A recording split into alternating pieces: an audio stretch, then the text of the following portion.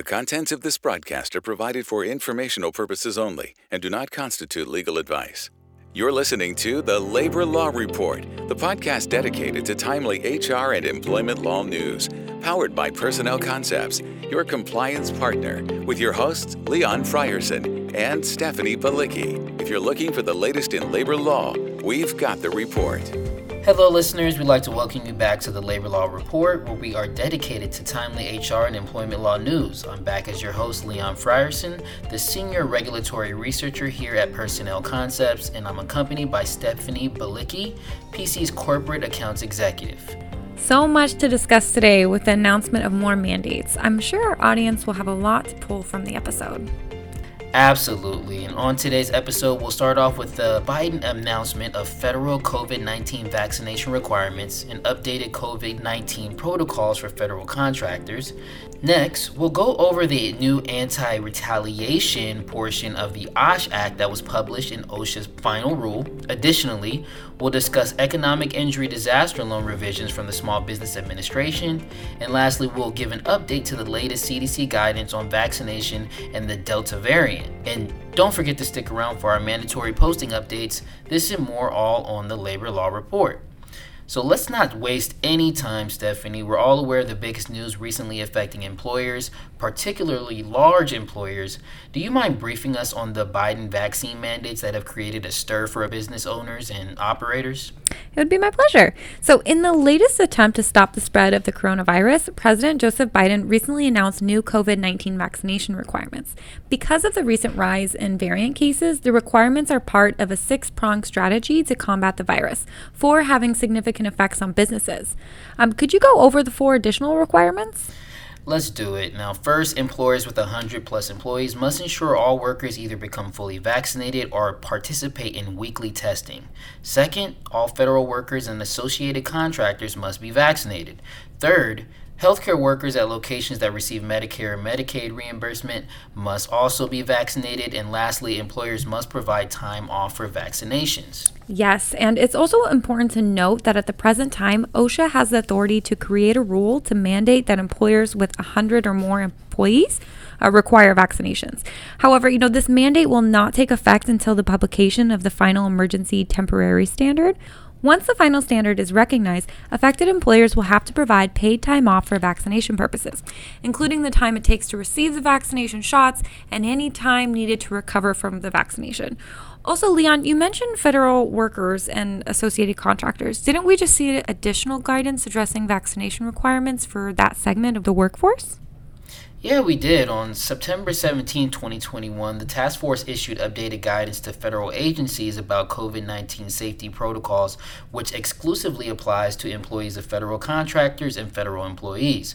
Overall, the release mainly targets COVID-19 vaccine and testing requirements for federal employees. There are, however, 11 new and updated frequently asked questions relating to federal contractors working on government sites, including if agencies should inquire about vaccination status on on-site contract workers, what type of negative COVID-19 test results must be provided for unvaccinated workers, and more. I encourage all federal contractor employees to visit our blog at blog.personnelconcepts.com and find the post that links to the recently updated FAQ. Now, Stephanie, I understand that OSHA has published a new rule that all employers need to observe. Can you give us some background? I definitely can. So on September 3rd, 2021, the Occupational Safety and Health Administration published a revised anti-retaliation final rule. Accordingly, the final interpretive rule changes previous anti-retaliation provisions within the Occupational Safety and Health Act of 1970, the OSH Act. The act generally provides that employers cannot be fired, laid off, demoted, denied overtime or promotion, or have pay reduced because of the following things. So if the employee has 1, filed any complaint under or related to the OSH Act, 2, instituted or caused to be instituted any proceedings under or related to the OSH Act, 3, testified or is about to testify in any proceedings under or related to the OSH Act, or 4, exercised on their behalf or behalf of others any right afforded by the OSH Act. And as far as that recent change, the revised anti-retaliation final rule clarifies the connection between protected whistleblower activities and any corresponding adverse action. The final rule brings the provision in line with multiple Supreme Court decisions. The rule is updated, considering actions performed by an employer or others which adversely affect an employee are allowed if predicated upon non-discriminatory grounds. It's clarified that an employee's engagement in protected activities does not automatically render them immune from discharge or discipline for legitimate reasons. This update was based on the NLRB versus Dixie Motor Coach Corporation case. Additionally, the employee's protected activity doesn't have to be the primary consideration behind discharge or adverse action to violate a Section 11C of that OSH Act. If the dismissal or adverse action had not taken place but for engagement in protected activity, it violates Section 11. So if a discharge or adverse action was because of protected activity, it must be proven based on the case's facts. OSHA has also revised the regulation by adding terms to reflect the full scope of Section 11C, prohibition against retaliation. OSHA has also revised the regulation by adding terms to reflect this full scope of Section 11C's prohibition against retaliation. The revised anti-retaliation final rule was effective September 3rd, 2021. Now, moving along, Stephanie, we have some good news for small businesses that have been economically affected by the pandemic. Yes, we sure do. So on September 9th, 2021, the Small Business Administration, the SBA, announced significant enhancement to its COVID Economic Injury Disaster Loan Program.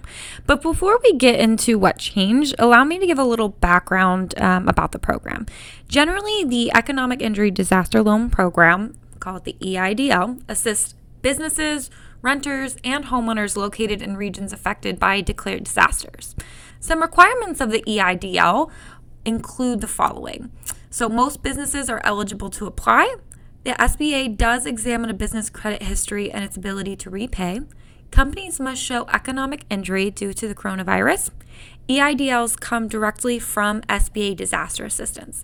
There is no cost to apply, and any provided funds are only for working capital. Example, to pay fixed debts, payroll, accounts payable. The funding is not for lost sales, lost profits, or business expansion. And thanks for reviewing the program specific, Stephanie. I've compiled a list of the fundamental changes to the EIDL program.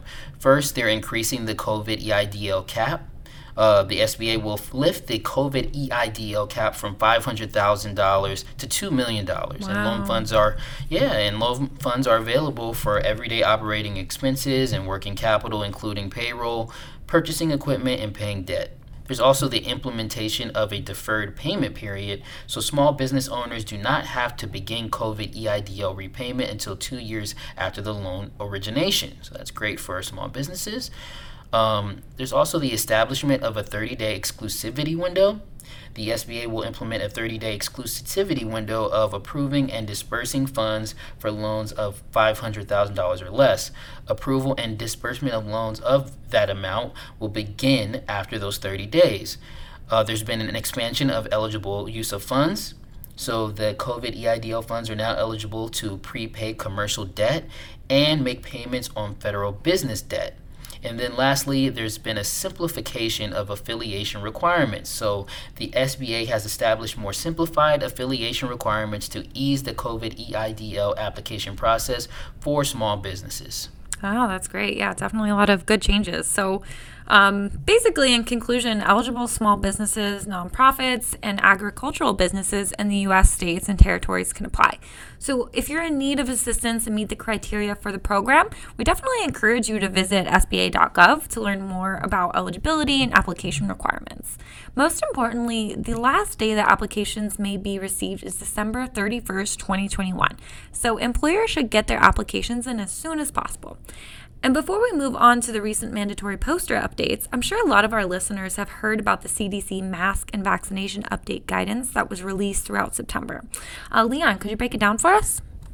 I'll do my best. There's been a lot of changes, but due to the prevalence of the Delta variant and the recent approval of the Pfizer booster shots, the CDC recommends the following response updates to the public. Now, first, to reduce the risk of being infected with the Delta variant and possibly spreading it to others, You're going to wear a mask indoors in public if you are in an area of substantial or high transmission.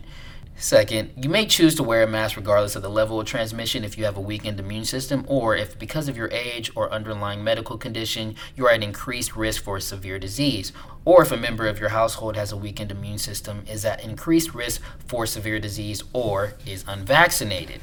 Thirdly, CDC now recommends that people aged 65 years and older, residents in long-term care settings, and people aged 50 to 64 years old with underlying medical conditions should receive a booster shot of the Pfizer-BioNTech COVID-19 vaccine if at least 6 months have gone by since completing their primary series.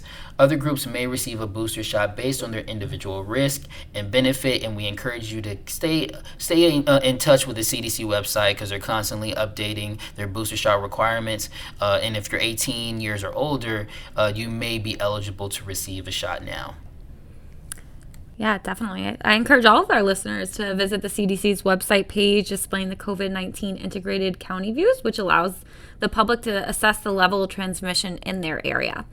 So with all that, it's just time to address our Personnel Concept subscribers. So the following are the mandatory posting updates that will be mailed to effective customers enrolled in our subscription services. Missouri had an update to the Victims Economic Safety and Security Act notice. Montana had a discrimination notice. Nevada had a couple changes, so family medical leave, employment and training programs, COVID-19 paid sick leave, and business operations during statewide pause notices. And then Ohio, lastly, had the Equal Employment Opportunity Notice update. So to all of our affected subscribers, just be on the lookout for your poster updates. To my corporate customers, if you have any questions, feel free to reach out. And thanks for reviewing those once again, Stephanie. Now, recently in the Subscriber Advantage program, you should have received our 5 warning signs of potentially violent behavior free handout and the last chance to download frequently asked questions on employment laws during COVID-19. Now, coming up on October 27th, we're conducting a webinar on the long haul effects on policy and personnel in the workplaces, and that's all in response to COVID-19. So be on the lookout for your registration link coming soon to your email.